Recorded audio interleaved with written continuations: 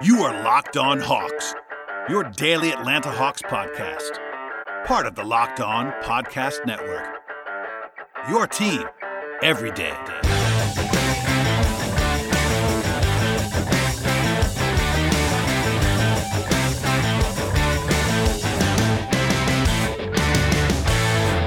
Hello, friends, and welcome to episode 876 of the Locked On Hawks podcast. I am your host, Brad Rowland, coming to you on a Thursday evening into Friday. And if you're listening to this, you may know already, but this is a two-part episode. This is part one you're listening to right now. Part two is also available at episode 877, and both feature myself and Tyler Jones, good friend of the program. I would say back by popular demand. People always love when Tyler's on the podcast. We always have a good time. We talked in extensive fashion on Thursday evening, so I split it into two parts. The first part is about the offseason and the frenzy that was and the free agency stuff, the draft stuff, etc. And it starts off with a bit of a rant from Tyler on John Collins, the way that discussion all broke down in typical fashion. People will definitely enjoy that from Tyler at the top of this podcast.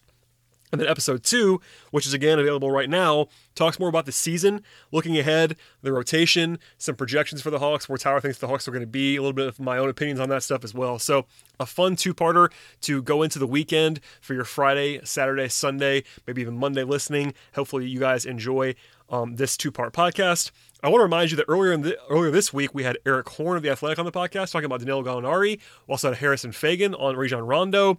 And tons of audio the last two shows, including some bonus podcast audio on Wednesday afternoon. So plenty to catch up on in the archive. Please subscribe to the podcast. Do all that fun stuff as well. After a quick break, we will come back with Tyler Jones, and a lot of fun to be had there. So hold on. We'll hear from our sponsors now. We'll be right back with myself and Tyler Jones. I am joined now by fan favorite, legend of the podcast, vocal Hawks fan, Tyler Jones is here. Hello, sir. What's going on, Brad? Good to be back on again.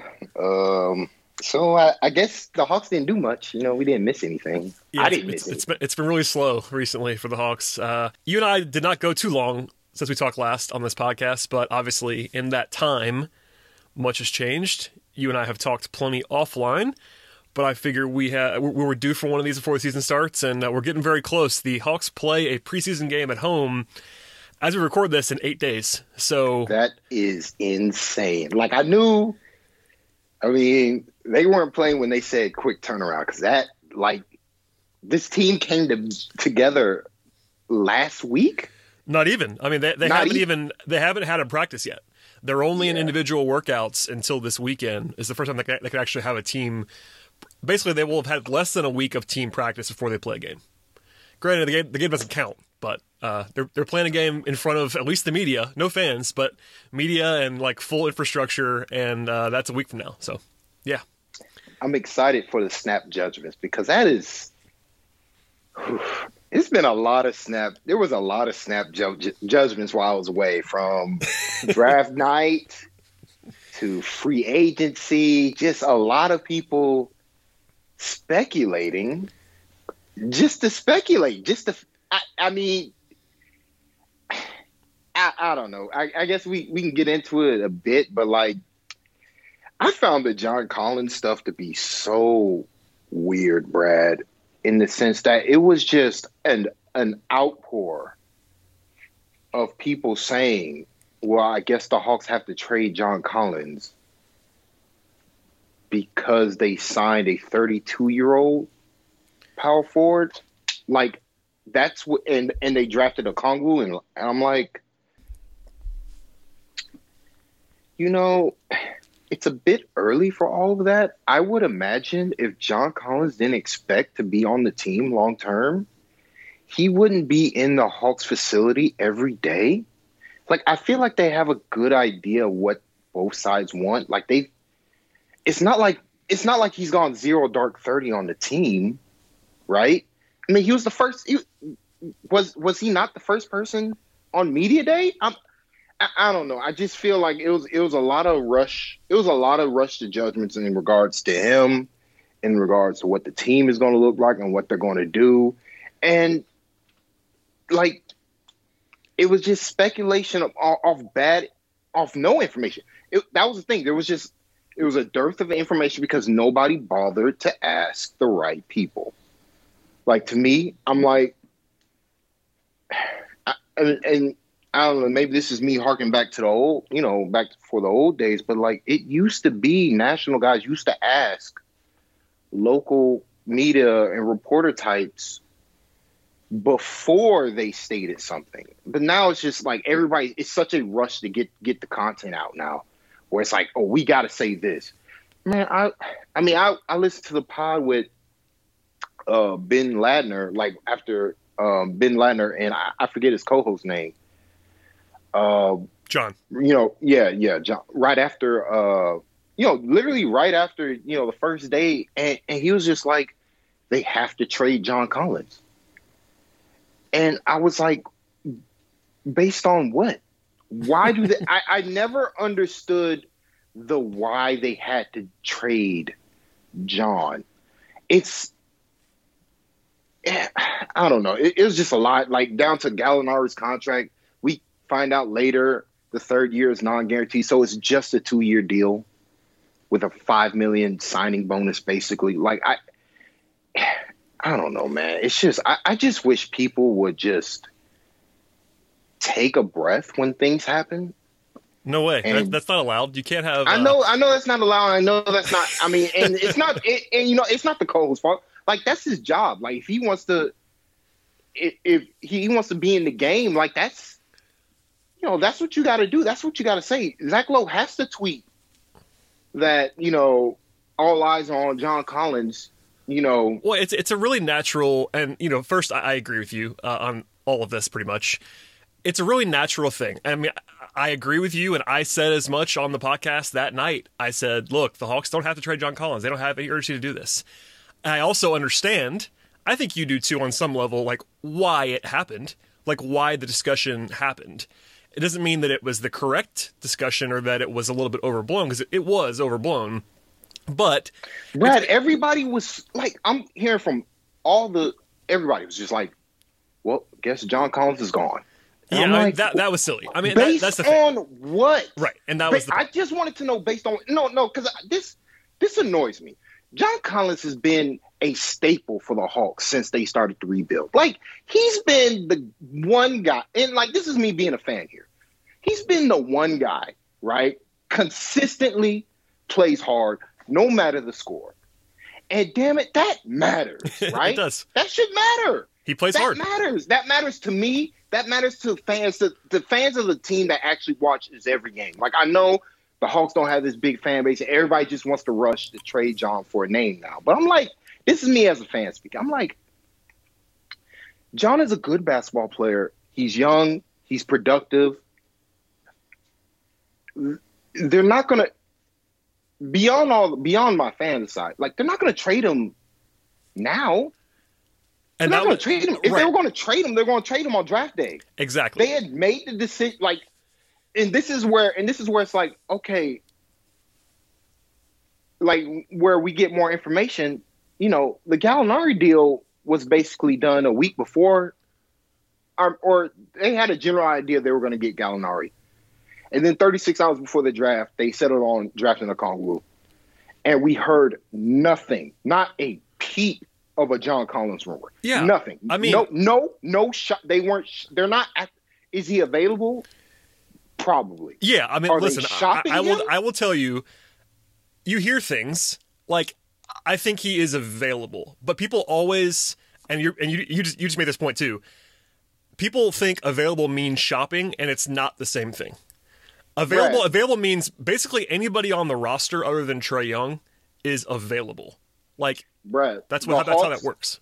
The Hawks and the Pelicans had talks around trading the 6th pick, Herter, and Dedmon for Drew Holiday. Oh yeah, there was something that got reported. That was not an offer. They had a discussion. Right. That was made clear in the Bleacher Report piece in regards to the Milwaukee Bucks free agency. But like, I do this all the time. It's really important to parse out what is being reported, and I try to do that on the podcast as much as I can. It happened a lot. A lot of the fake rumor stuff that happened before the draft, I made it a point to dissect the language of these things. And most of these reporters, especially good ones, are saying things for a reason the way they are saying them. And no one has reported that the Hawks are shopping John Collins, like actively shopping.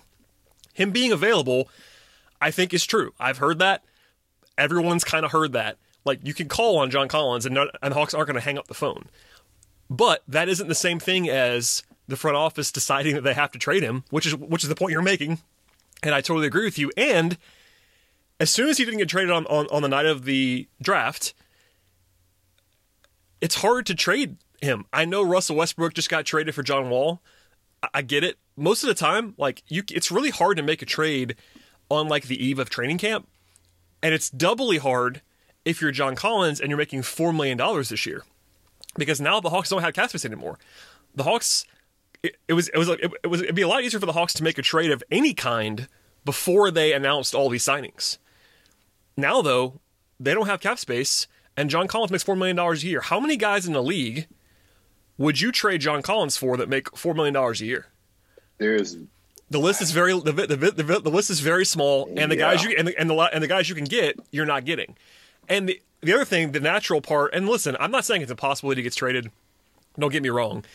It could happen. I don't think it will at this point until maybe later if they do it at all.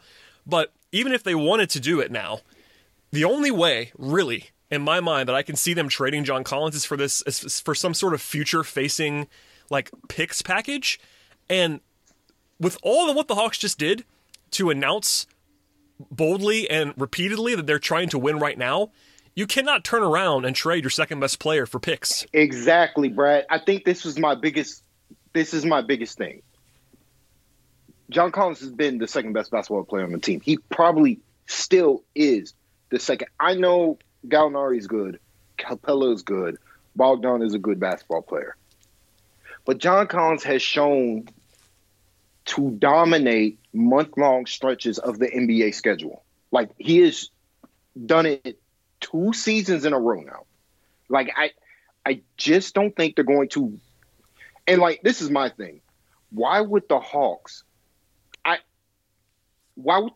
trade somebody as good as John Collins without even trying to see if it can work with him playing alongside good basketball players? If it comes out that Collins and Capella just don't work, Gallinari and Collins don't work, guess what? They can still trade Collins for good value. Exactly. And I mean, it's not the end of the world. But this happened before. Like, when they got Capella, there was a mini version of this nationally. Well, that's because everybody thought Collins is a center, right? Which is fine, and that's a whole other thing. But it's to not go crazy on this. I just feel like I'm with you. It was overblown. I said as much.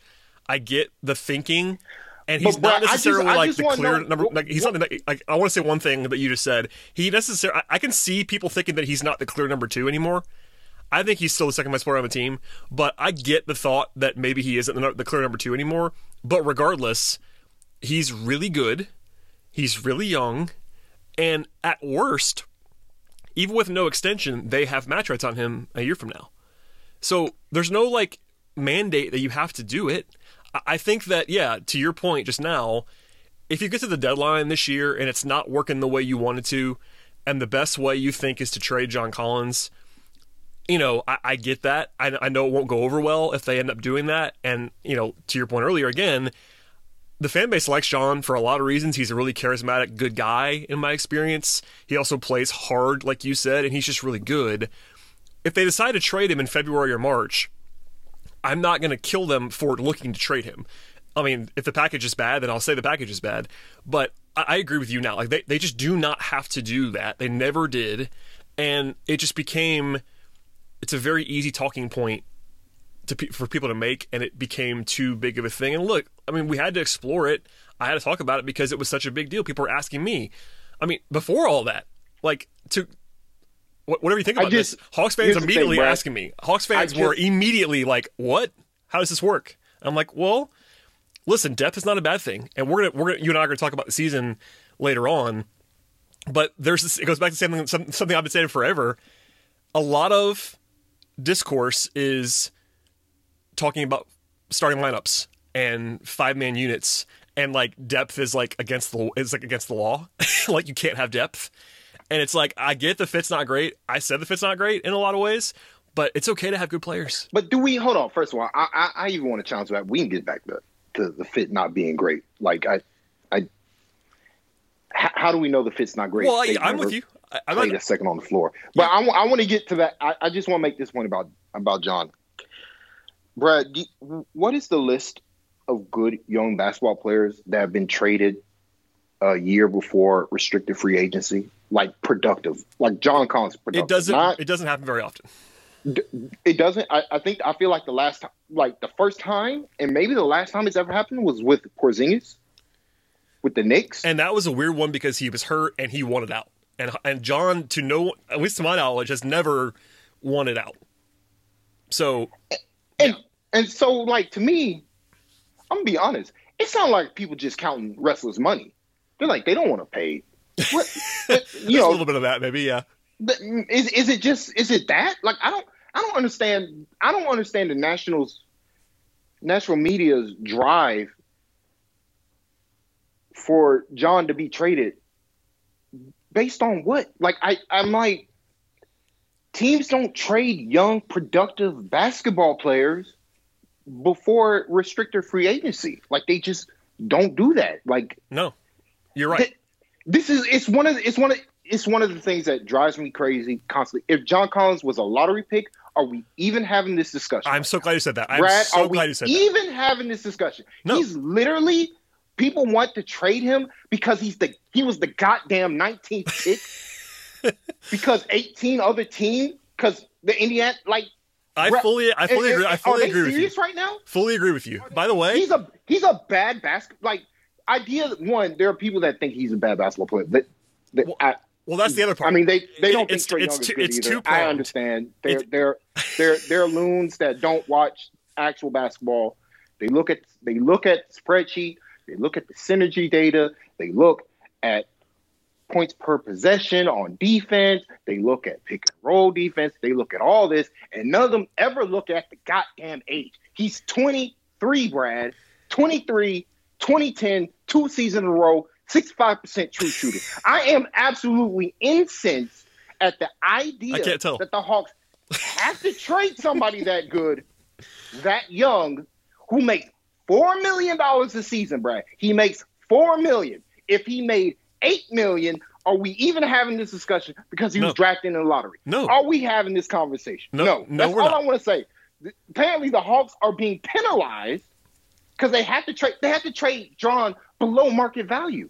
Because nobody was giving up the offers at the deadline. We heard what the offer was. You want to trade John Collins for Jarrett Allen, Spencer Dinwiddie, and a future first-round draft pick? Is that what you wanted? Is that what people wanted the Hawks to do? Honestly, going back to what, number one, I agree with you. I just said that. Madness. Nobody offered anything. Nobody offered anything. Did I hear the Warriors offer their first-round picks for John Collins? Not that I'm aware of. Not that I'm aware of. So why didn't they do that? Because apparently nobody wants to pay good young basketball players. It is weren't drafted in the lottery. It's a combination. But if you are drafting the lottery, or if you are the big time 5-star recruit who went to Duke or Kansas, oh shit, yeah, hell yeah, we'll pay you whatever. We'll pay you whatever to keep you, man, because we're gonna bet on you getting better. Why is John Collins' ceiling capped? I don't understand. It drives me insane. People had 9 months to watch a single goddamn game of that boy play. Single game. One game. Just watch one. Yep. Where he puts up big numbers. You think, and me and you, we go back, like I'm yelling at the rooftop. They don't run plays for him.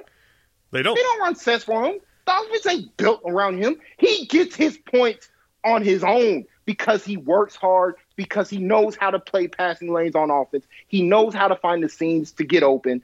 And it's like, I just found it, like, I find it so baffling. If he was drafted on another team, we don't have this conversation. But apparently, Trae Young and John Collins just don't work, even though that combination is the only thing that has kept the Hawks from being an absolute embarrassment for these past 3 years. The only thing. Trae Young and John Collins. That's it. Everybody else, and this gets something why I'm really high on the Hawks this season.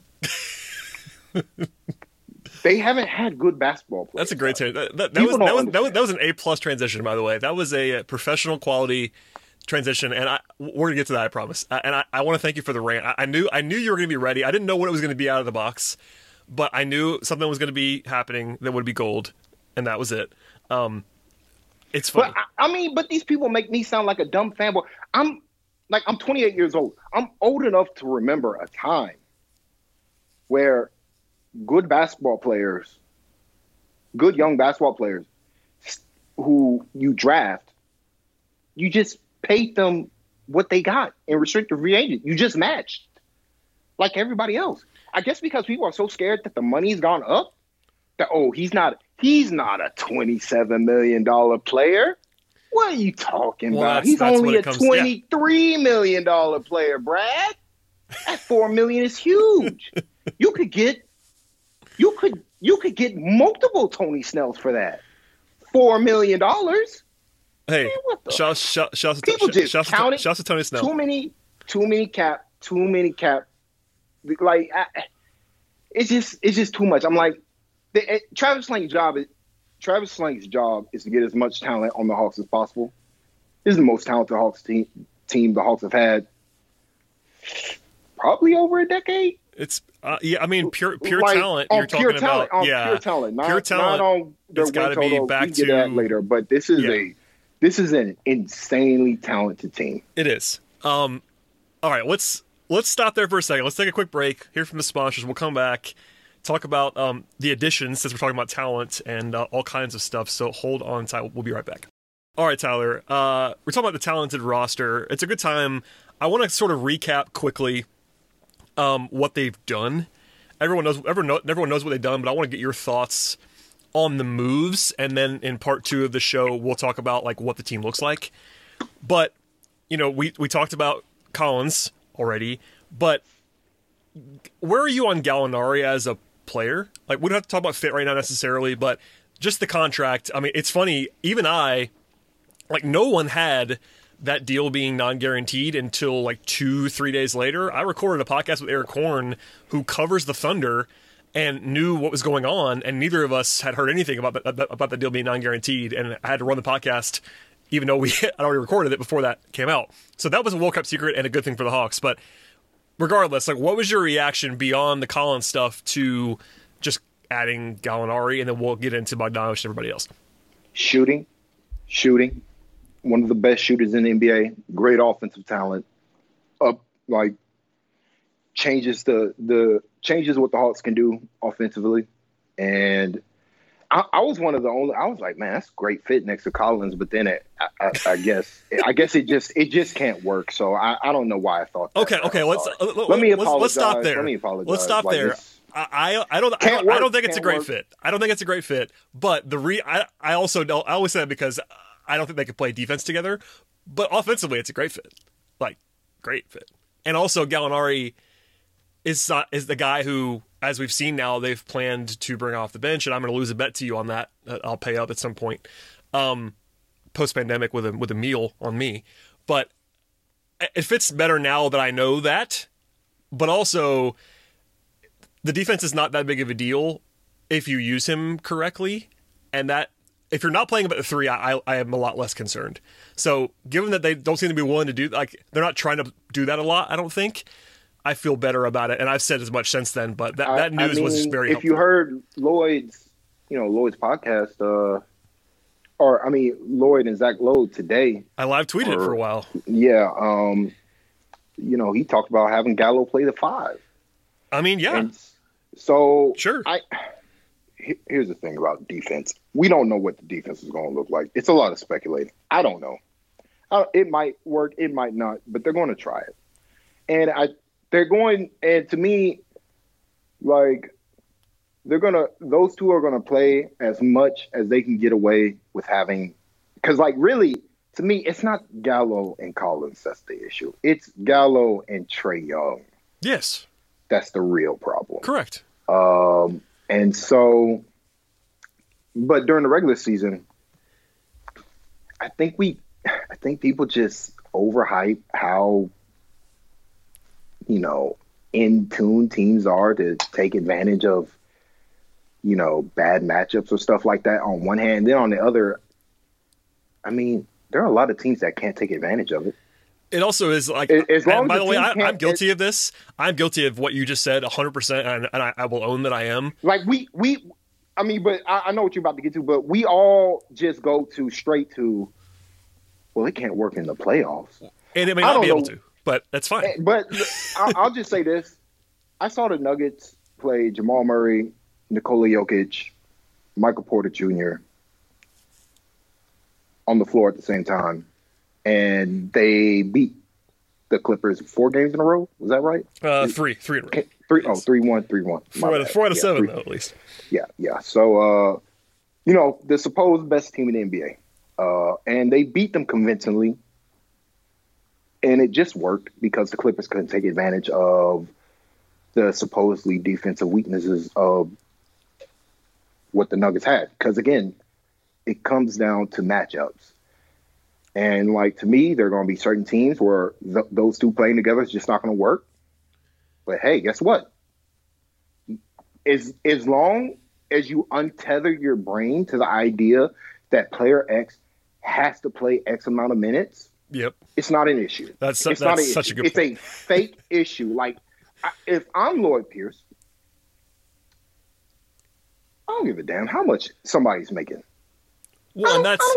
I don't care. I don't care that Gallo is a proven vet. I love Gallo. I love Gallo as a player. But if this lineup don't work with Collins, then we're not going to do it for this game. It's also one of those. It's one of those things where you talk about maybe Collins minutes shrink just because this matchup doesn't work for him. Well, right. The only concern there, and I'm with you. That's what the money's for in a lot of ways, especially for Gallinari. And as long as it was communicated to him ahead of time, which it seems to be, that makes it a lot easier on all parties involved.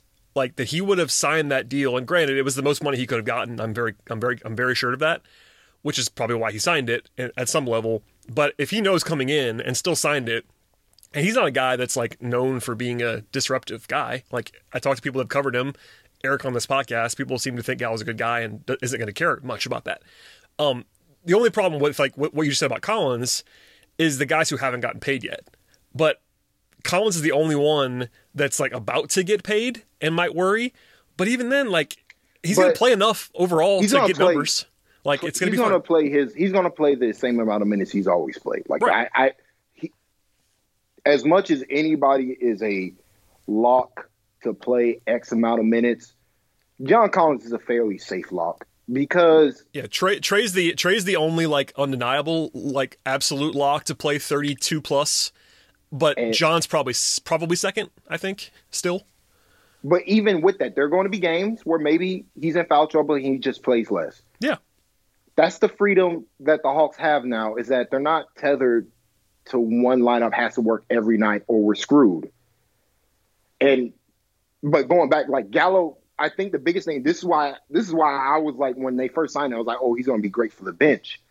Because they desperately just needed a focal point on that second unit when Trae Young is not on the floor. And I think that is going to be that's going to be such a boon for this team offensively is, hey, we got Gallo. We can just do so much with him at either the 4 or the 5, depending on who we're playing. And he's going to open stuff up for Cam Reddish, for DeAndre Hunter, for Kevin Huerter, for Chris Dunn, for Rajon Rondo, for Capella and Okongwu, who we haven't talked about today yet, but we're about to. But he's just gonna, and Collins too. That's just the caliber of shoot, and Bogdanovic. It's a lot of guys I'm naming. And they have a lot of guys.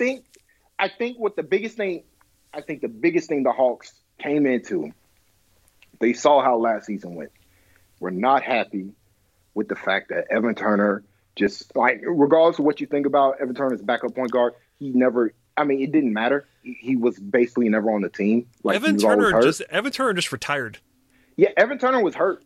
Evan Turner was hurt the second he showed up to training camp and was basically a non-entity for the team. Yes. Chandler Parsons was a non-entity for the team. They signed multiple guys to minimal deals just to find something to have some type of playmaking outside of Trae Young. But they weren't good enough. They banked on Evan Turner, and Evan Turner he just wasn't healthy, and they had no backup plan. And they were like, we're not doing that this year. We're going to have multiple guys. And because they saw what happened during the season. They saw that our young guys, our young perimeter wings, who they still value, aren't good enough. And they're going to, Trae Young's career, Trae Young is going, and he did get hurt. He's going to get hurt from overuse. Yeah. He's never going to play with the defensive intensity he needs to play with. If every team going into the game knows, well, if we just trap Trae Young at half court and force somebody else to do something with the basketball, we win. You just can't win. You cannot win games, even when Trae is on the court. That's a good point that you just made about him getting trapped. But you cannot function as a competitive NBA team if you just completely fall apart whenever one guy leaves the court. It's just not.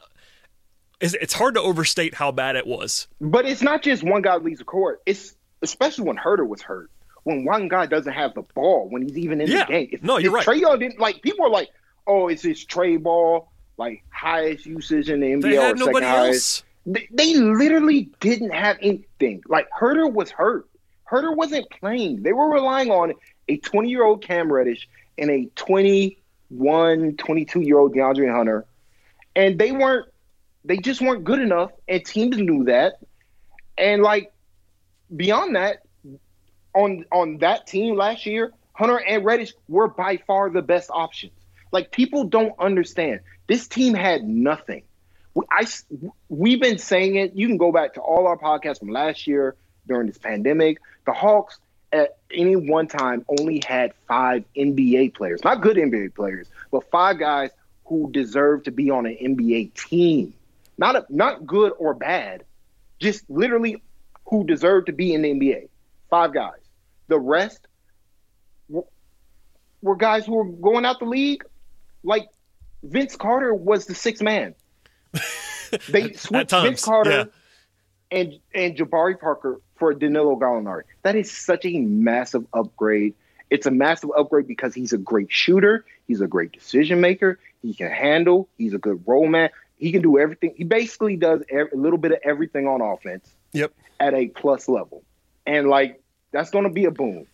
He's one of the I don't know. I'm trying to figure out the number that I want to put on it, but he's conservatively one of the top 50 offensive players in the league. It's being conservative. And that's why I said conservative. I haven't landed on where I want to set that number. But regardless, even if you just say top 50, Trae Young is the top 10 guy on that list. John Collins is on that list. Bogdanovich is not far off if he's not on that list as well.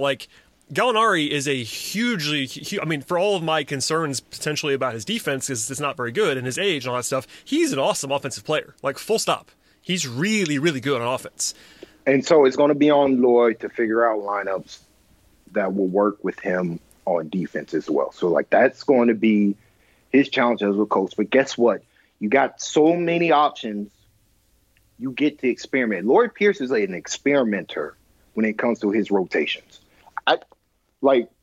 People talk about everybody's going to play. Everybody's going to get a chance, right? Early on, yeah. He's going to take early on. Especially. Lloyd is an 11, 12-man rotation dude early on until he figured out what is and is not working. The good news is he actually now has 11 or 12 guys who are worthy of time on the basketball floor and who would actually help the team win games instead of just trying to find something. Because that, Gallo to Bogdan, those 2 guys, the Hawks just found they were we are not going into next season with it being the trade pick and roll show. That's not going to be that's not going to be the only thing we do now. We're going to diversify our offense. We're going to be less reliant on Trae Young. In turn, that could potentially make Trae Young an even more better offensive player just based on the talent that he has around him. So I was huge on the Gallo signing. And then, y'all heard the rant, but I was just dumbfounded by everything I heard. I'm yeah, it was a lot. I didn't know. Why do people are just so, people play too much 2K. People are too obsessed with building the perfect roster. The perfect roster that neatly fits into what we think Trae Young needs to play alongside. And the truth is, we kind of don't know because the Hawks haven't tried. They didn't try last year. They didn't try his first year. Even though his first year thought they actually found some success. Yeah. They just had more guys. The type of players they had around him. And the difference was that year they had much better basketball players around. Like they just did. Like, and he obviously wasn't as good. Yeah. So it was this weird conundrum where the roster was better, but he wasn't there yet. And then last year he arrived and the roster was terrible. So like they have not really seen what's going to happen there. I do want to make sure I ask you about the other guys. We talked about Gallinari and Collins, all that stuff. We got to talk about Okongwu because let's do that. I've gone too long without talking about somebody who you like him. I said on Twitter he might end up being the best basketball player in the draft class. You said on this podcast early on that you wanted Okongwu pretty definitively at one point. So yeah, it was pretty. And then I went back and forth. We all did. The low. But then when it came back with me, ultimately, it was like I liked Halliburton. I liked the Coro. I liked a lot of these guys. But Okongwu is just better. He's better. He's probably more talented. Probably going to have a higher chance of being, an all NBA caliber basketball player compared to the contemporaries that were available at 6.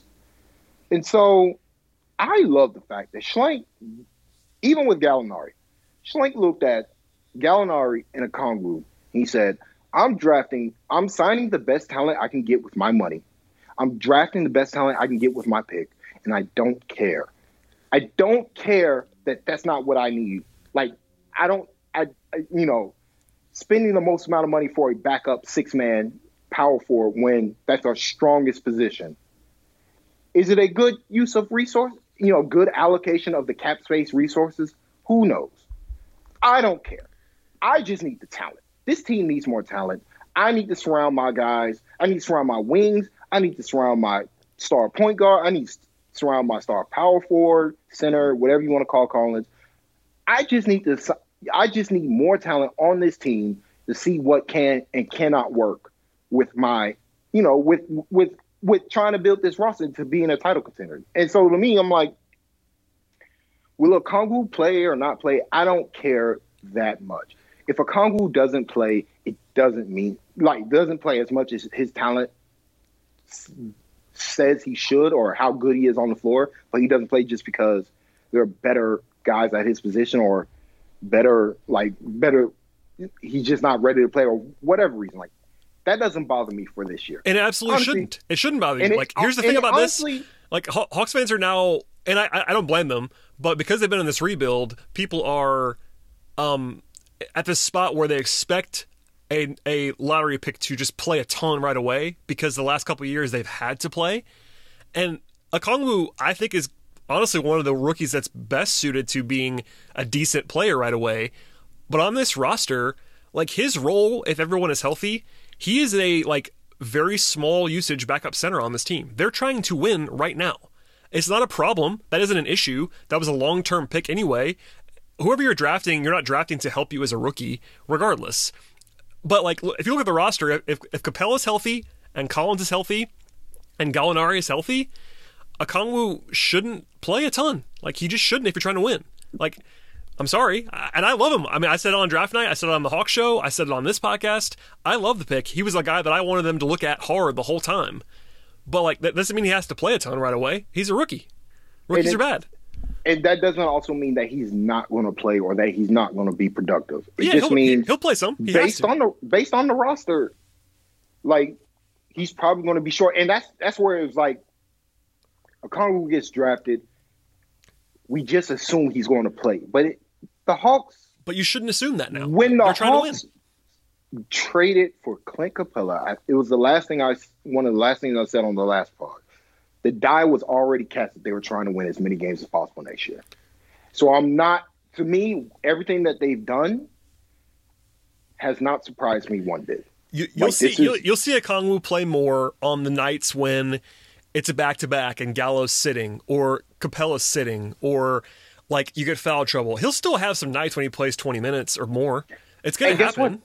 That's not the end of the world. No. That doesn't mean Okongwu can no longer be an all-NBA caliber basketball player. You don't judge those guys as rookies, and especially so when they're rookies and they're on a team that is trying to win and the guys ahead of them are good. It's not like he's not going to play. Listen, if Bruno Fernando is playing over Okongwu, that's at least kind of going to – that'll be kind of concerning. Yep, agreed. If Capella is playing over him, that's not concerning. Like, Capella is really good right now, and a grown man who's been really good in the NBA. Like, Okongwu, I think, again, is going to be pretty good early on by rookie standards, but, you know, he doesn't have to come in. Like your point earlier, last year, they had to, in all capital letters, play Hunter and Reddish a ton. They had no other options. Early in the season, those guys were not, I mean, especially, you know, early, Cam was really bad. DeAndre Hunter was not really good last year, but those guys had to play. This time around, DeAndre Hunter played 2,000 minutes last year, Brad. He led the rookie class in minutes. I said this 100 times. Like he led the entire class in minutes last year, and it was because he had to. This year, Okongwu is, you know, charitably the fourth best big man, if you want to put that in quotes, if you include Collins, Gallinari, and Capella. Like, and that's fine. He doesn't have to play a lot. Don't judge it on that regard. Don't judge it on that. I mean, that's a future-facing pick all the way. And by the way, every single pick is future-facing, every single one. But especially on a team that we said this before the draft. You and I both said this. The only team other than the Hawks that was in a win-now mode drafting in the lottery was the Warriors. The Hawks were the closest thing to the Warriors in terms of we're trying to win now. The rest of those teams were not trying to win now. Not only will the Hawks win now, but they also didn't have a positional need. I think that's something we talked about. Like, they didn't have this glaring hole in their roster. They just needed more talent. They needed more talent, and it's also really easy, in a good way, I would say. It's easy to draft if your only concern is, I'm taking the guy that I think is the best player. And that's what, I mean, by all accounts, the way that you take Okongwu there at 6 for the Hawks is to look at your board and say, he's the best player available. Because there was not a single guy on the board that was a quote-unquote bad enough fit for the Hawks to cross off. Like, and for me, the top two guys available when they picked were Okongwu and Killian Hayes. Okongwu went 6, Hayes went 7, and like, that's totally cool. Just take the best player, and if he doesn't play a lot, that's fine. Like, it's a pick for 3 years from now. Exactly. It's a pick from 3 years from now when you probably don't want to pay Capella. Like, it's a future-facing move from where now I'm like, because I'm tentatively assuming the Hawks, because I'm assuming, to me, Brad, what I was assuming is that the whole time was like, this is the type of big men I'd want to pair John Collins with. Yes. Somebody big, and Trae Young physical. with. Yeah, exactly. A guy who can clean up mistakes, big, physical, and can box, bigger guys, can switch on the other guys, just be that all-caliber defender. And I think he has that level of upside because he's got the quick twitch. He's got good wingspan. It's not great, but it's good combined with his athleticism and quickness. And to me, I'm like, a future front court of Collins and Okongwu is going to be problems for a lot of NBA teams, especially if he can develop his offensive game to be more than just a dump-off man. Because that's what he is on offense, ultimately, is he's a great finisher, but that's kind of all he does. And, like, I have no problem with the Hawks being like, all right, you're going to be in the lab. We're going to work on your jumper. We're going to work on your ball skills. You're going to work on, you're going to watch a lot of film. That's why we got Rondo here. And, like, you might not play a lot, but you got to be ready because things happen in the NBA. Guys get hurt for extended stretches all the time, and you need to be ready. Especially this year. To take advantage of your opportunity. Take advantage of your opportunity. And so, like, I feel like Okongwu is going to play plenty Like I'm not worried about his ultimately how much he's going to play. Like he will not play as much as Hunter did last year. That's about exactly. the only thing that I'll say. He's not going to play.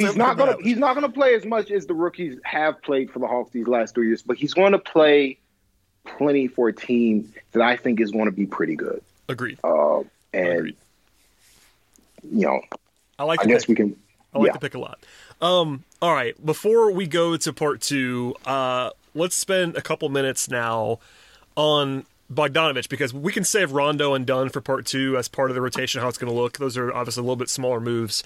But Bogdanovich, 4-year investment, player option, they spent a bunch of money on him. He's a good player. There was obviously some drama there as to whether they were going to get him or not, the whole Bucks thing, etc. But, I mean, where are you on that move? Like, obviously, we discussed multiple times on this podcast and offline that they needed a wing and a creator, and he fits both those things, and he can shoot. So on paper, it's a pretty good fit. It's a lot of money, but like he's just a good player. I think Bogdan is going to be really good in Atlanta. Like, I think he's going to be a lot better. I think that $18 million is going to look like a bargain. Just based on everything that he can do on the basketball floor and the composition of the Hawks team in particular. He's going to have spacing. He's going to be playing alongside Trae Young, John Collins, Clint Capella, Danilo Gallinari, plus finishers, play finishers. Like, he's playing alongside plus play finishers to go with his high-level shooting. Like, it's fairly – would you call Bogdan an elite shooter based on the amount of attempts he gets up? I probably wouldn't use that. I probably wouldn't use that word, but he's a good shooter. He's on the edge, like he's on that good. But I'll say this: last year, if you're only looking at last season, I think you could probably use that word because he upped his attempt rate. He took 12 per 100 possessions last year, which is that's a lot of threes. That's really big volume, and shot 37%. If you tell me that that's his baseline and that's what you can assume, then it starts to get towards the elite category because people always underrate volume, but that's a ton of threes, and that's what you want. You want a guy who can get them up and will make them. It's something that we talked about with Trae Young a ton.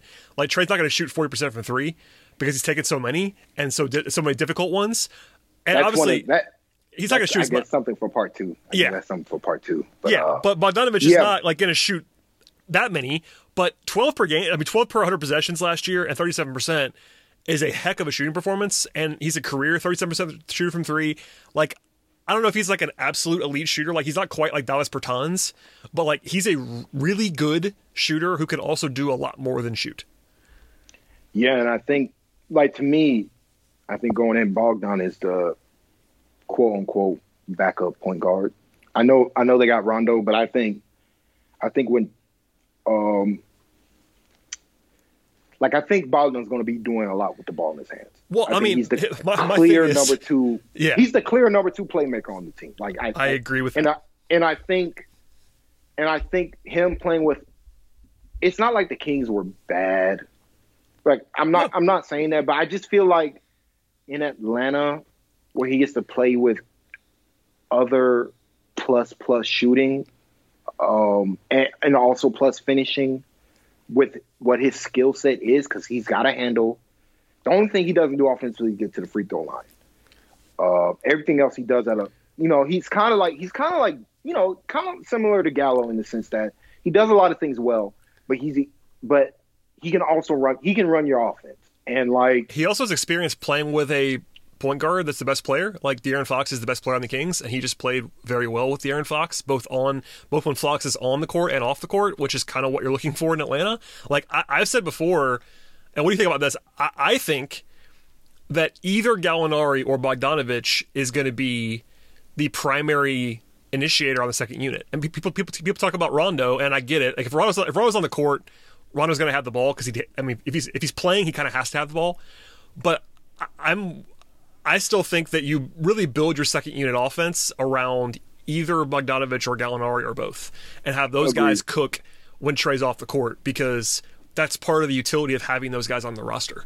Like, yeah, and one, like, I feel like the issue with the offense just going into the gutter shouldn't be a problem. But furthermore, I really love the fit with him and Trae. Like, I think if for no other reason, finally Trae Young plays with a guy who is also good with the basketball in his hands, who can also do real damage, just, going off script and finding the creases in the lanes that Trae Young can also find.